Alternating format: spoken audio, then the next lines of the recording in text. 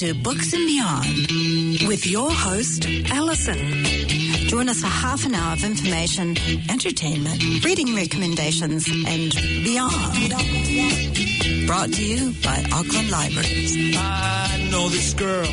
No mai, haere mai, kia ora, and welcome to Books and Beyond Literary Lounge with Alison and Inika, brought to you from our home studios. Kia ora, Inika. Kia ora, Alison. So nice to see you. Oh, isn't this good? Good to be back together in the home studio.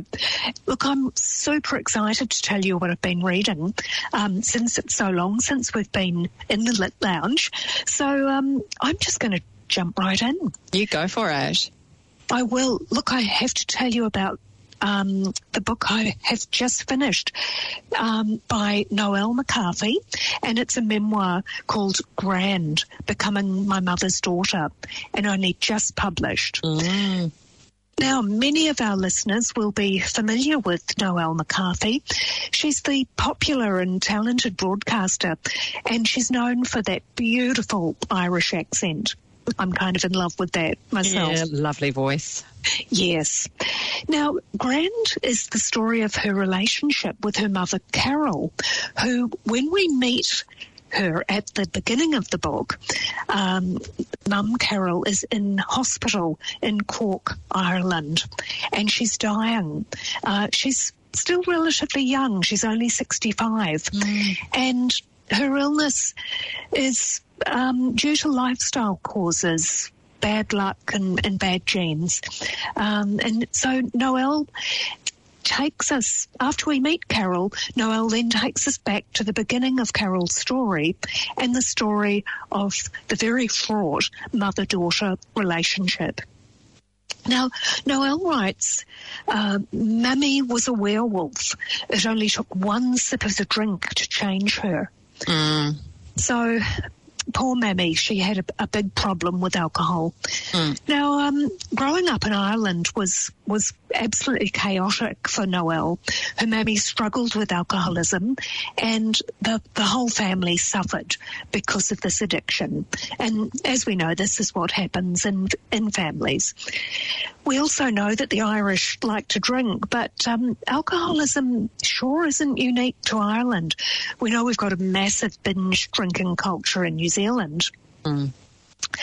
So Noelle was a teenager in Cork in the 1990s.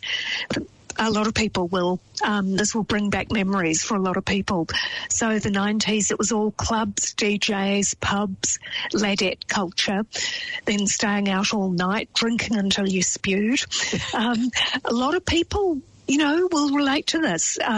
Maybe we did this in different decades, but a lot of people did this. And of course, most of us managed to somehow survive these times and then grow out of a lot of these behaviours. Now, poor Noelle as a teen, there's so much shame in her life. At one point, she tries to physically restrain her mum from attending the school's parent-teacher interviews because Mammy's drunk. Oh. And it's so sad. Noelle starts dating a really nice boy who lives in a kind of a better part of town, and she's terrified that his parents will want to meet her mummy. And there's so much shame because Noelle's family are known to the local police. They're known to the taxi service, the shops, the pubs. And this is all because Carol drinks and turns into a very, very difficult person. Now, in a review in I think it was in the spin-off, Rachel King said that the heart of this book includes a revelation about lines of women in families and trauma and how trauma has the potential to repeat across the generations. So, and this is not uncharted territory. Now, Noelle's a really bright kid, and she gets a good degree in English literature. She loves Dracula, and it's her go-to comfort read. And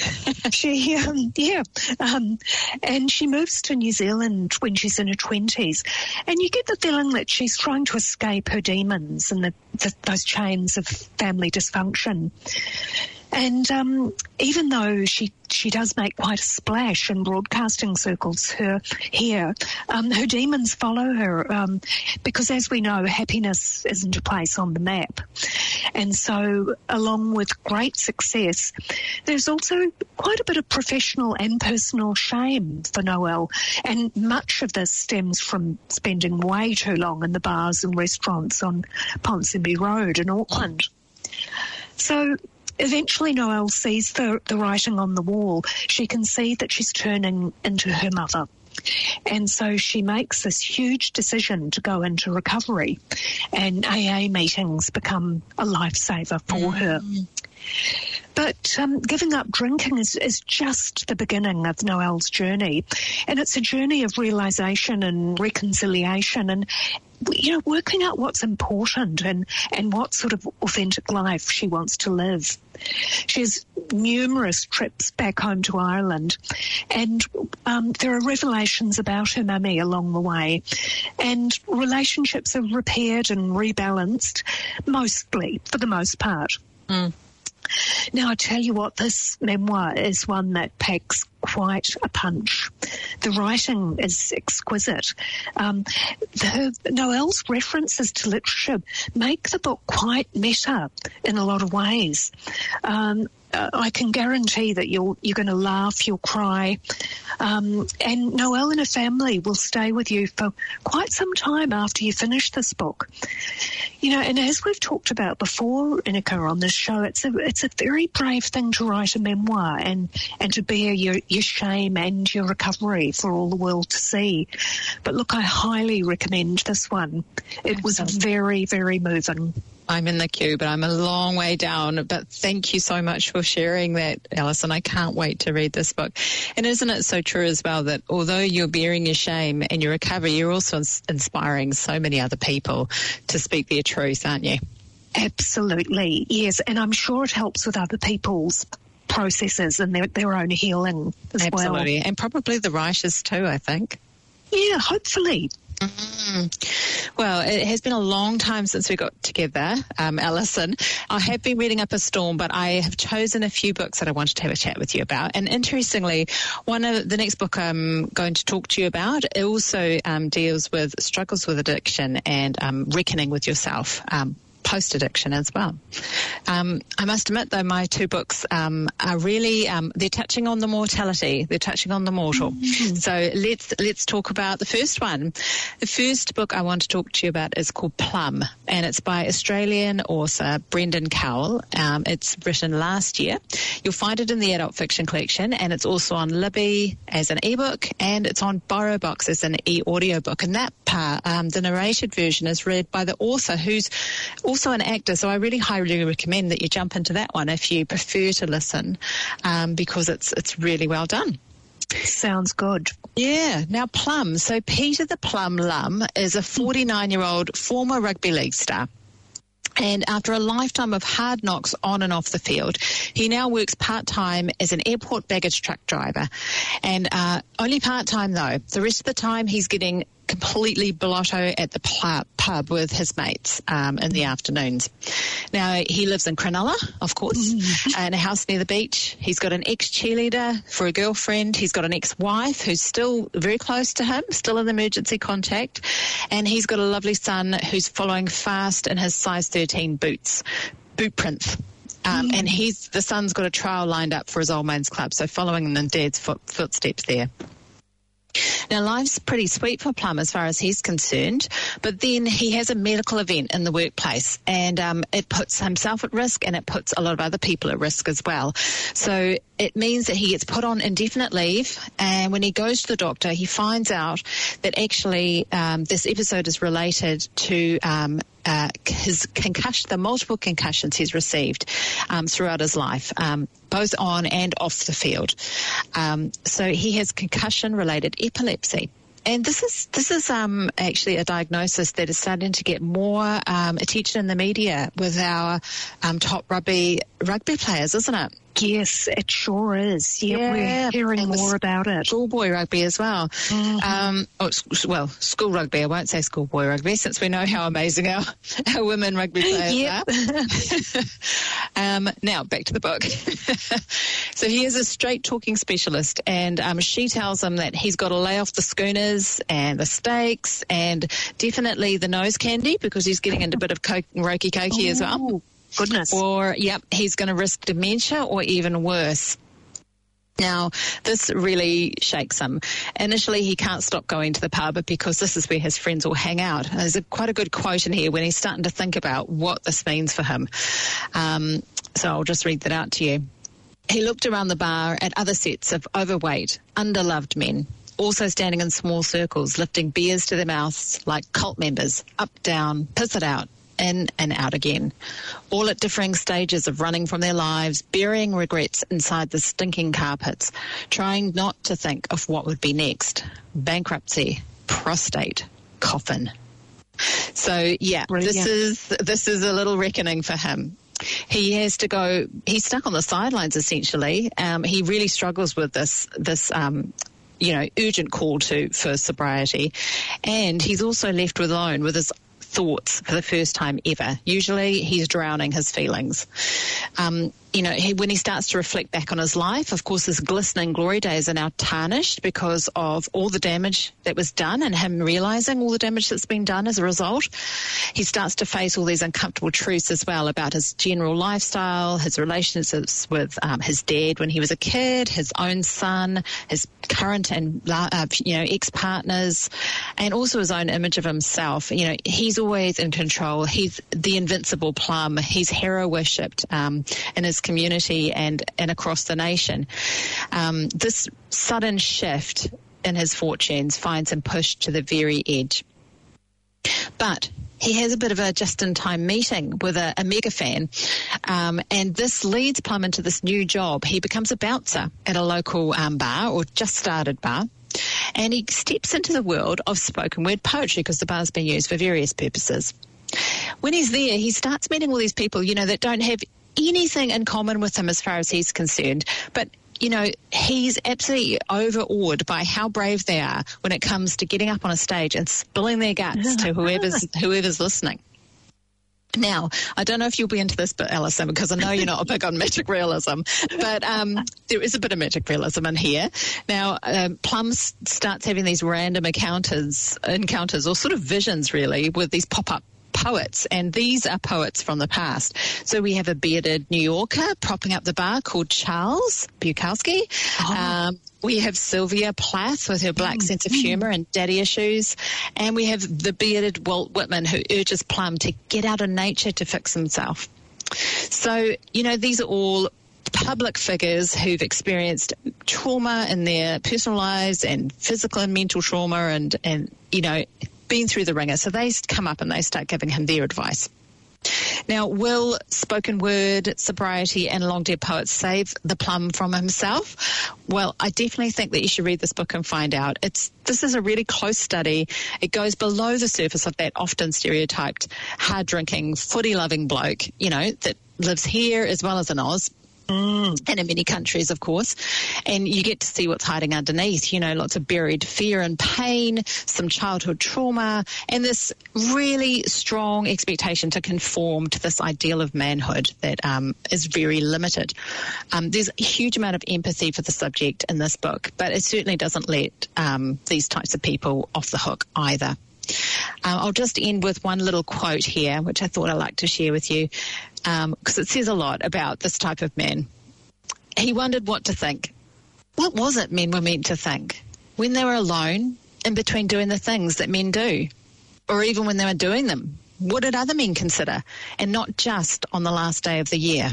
So this is the New Year's Eve quote. Yeah. So I think you should get onto this one because I think it could potentially have a series coming on. I feel like, it's got potential for a TV series. Get into it before somebody else does. It sounds super interesting and actually quite similar to Noelle's book. Yeah, it's got some shared themes, definitely. Yeah, absolutely. Well, look, moving on to something that's quite different. really, although I'm sure we could find similarities. I read one called My Friend Natalia, and it's by the Finnish author whose name is Laura Lindstedt, and it was published just last year. So now this is a book that's been translated from the Finnish language. And our author, Laura Lindstedt, she's a prize-winning millennial-adjacent, I would say, writer from Finland, still pretty young. And this is her English language debut. It was translated by a British translator of Finnish and Swedish literature, and he is David Haxton. And he has done, all the reviewers say that he's done a superb job on this one. Now, look, this one is quite an unusual book. I wouldn't go so far as giving it a content warning, but I would suggest that it's not one that you would read with your nana or even your mum. Or, of course, it depends whether you're a cool mum like you are in a cup. But a lot of mums, I wouldn't go there with this book. So that probably gives you a bit of the picture. Now, the story, it follows an unnamed narrator who's also ungendered, which is sort of interesting. And our narrator is a therapist who develops an unusual relationship with a client. And the client is Natalia. So from the moment she first shows up in the office of her therapist, she proves that she's not like any other clients. She's the first one to lie down on the office couch, the first to address this really weird magnetic painting that's hanging in the therapy room. She's the first one who brings an old-fashioned alarm clock to sessions and then lays it on her stomach as she spins story after story of her past. Now, our therapist narrator diagnoses Natalia with a condition called hypersexuality and leads her through a treatment that the therapist calls layering. And this is a guided associative process that apparently you take words from her recollected stories and ask her to create stories that use the words in new ways. And this effect, or the effect of this, is meant to drag patients out of their habitual thinking and should result in deep changes to their thought processes. It'd be nice if it worked, but so anyway, Natalia writes these new stories, and these that get woven into poems, drawings, philosophy, and probably most importantly, these kind of epiphanies about her sexuality. So as the therapist moves further into Natalia's psyche, they begin to wonder what her true motives in seeking therapy might actually be. And but I must say, at times I wondered what the therapist's motives were. Some of the sessions seemed to me to be very inappropriate, and I wondered where all the boundaries had gone. Interesting. Yeah. Now, one reviewer, I thought this was quite funny, said that the novel reads like the, quote, love child of a pornographer and a high theorist. So, but ultimately, I think this is a novel as much about language as it is about sexuality or psychology.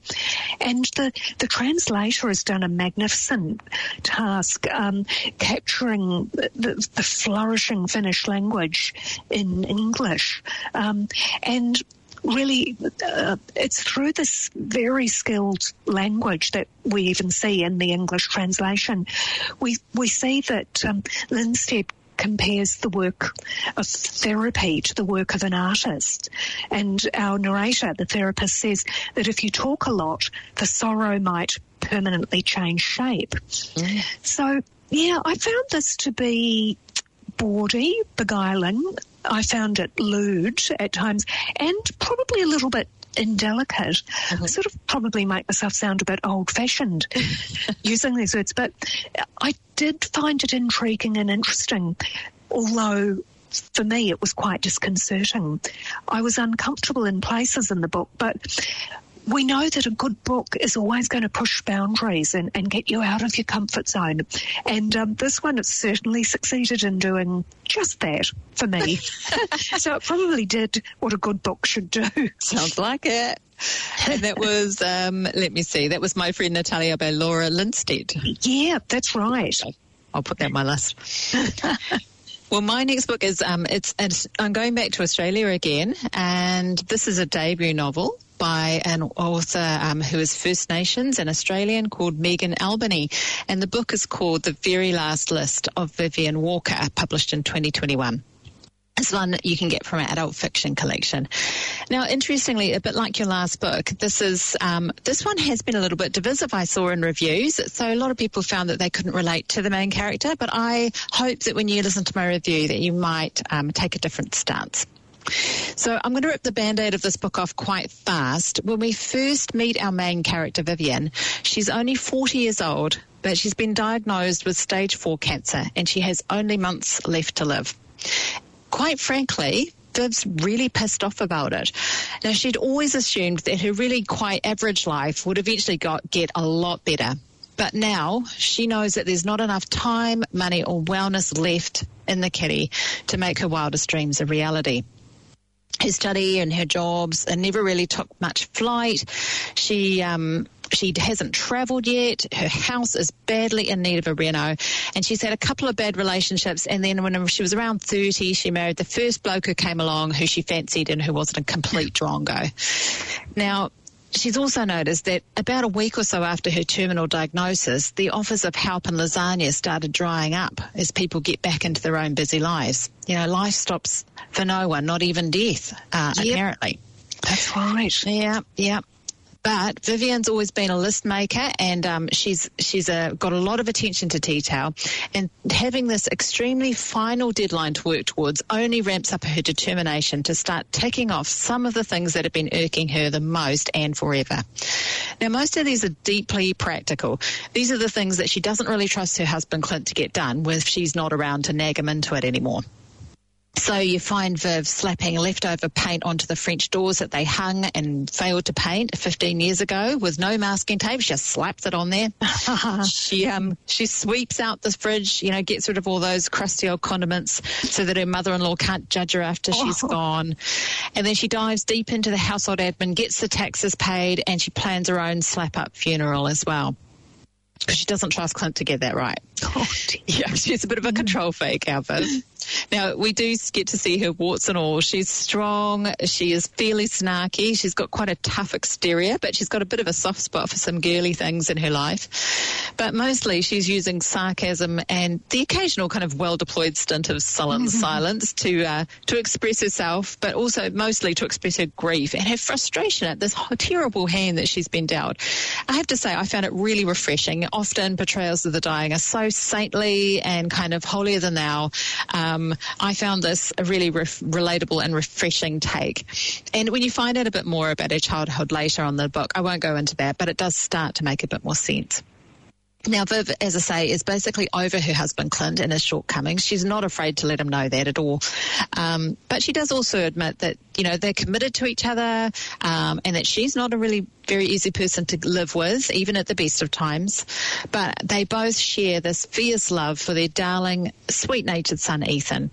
And they are really dedicated to making sure that life continues as normally as possible for him, even as they're going through all these changes.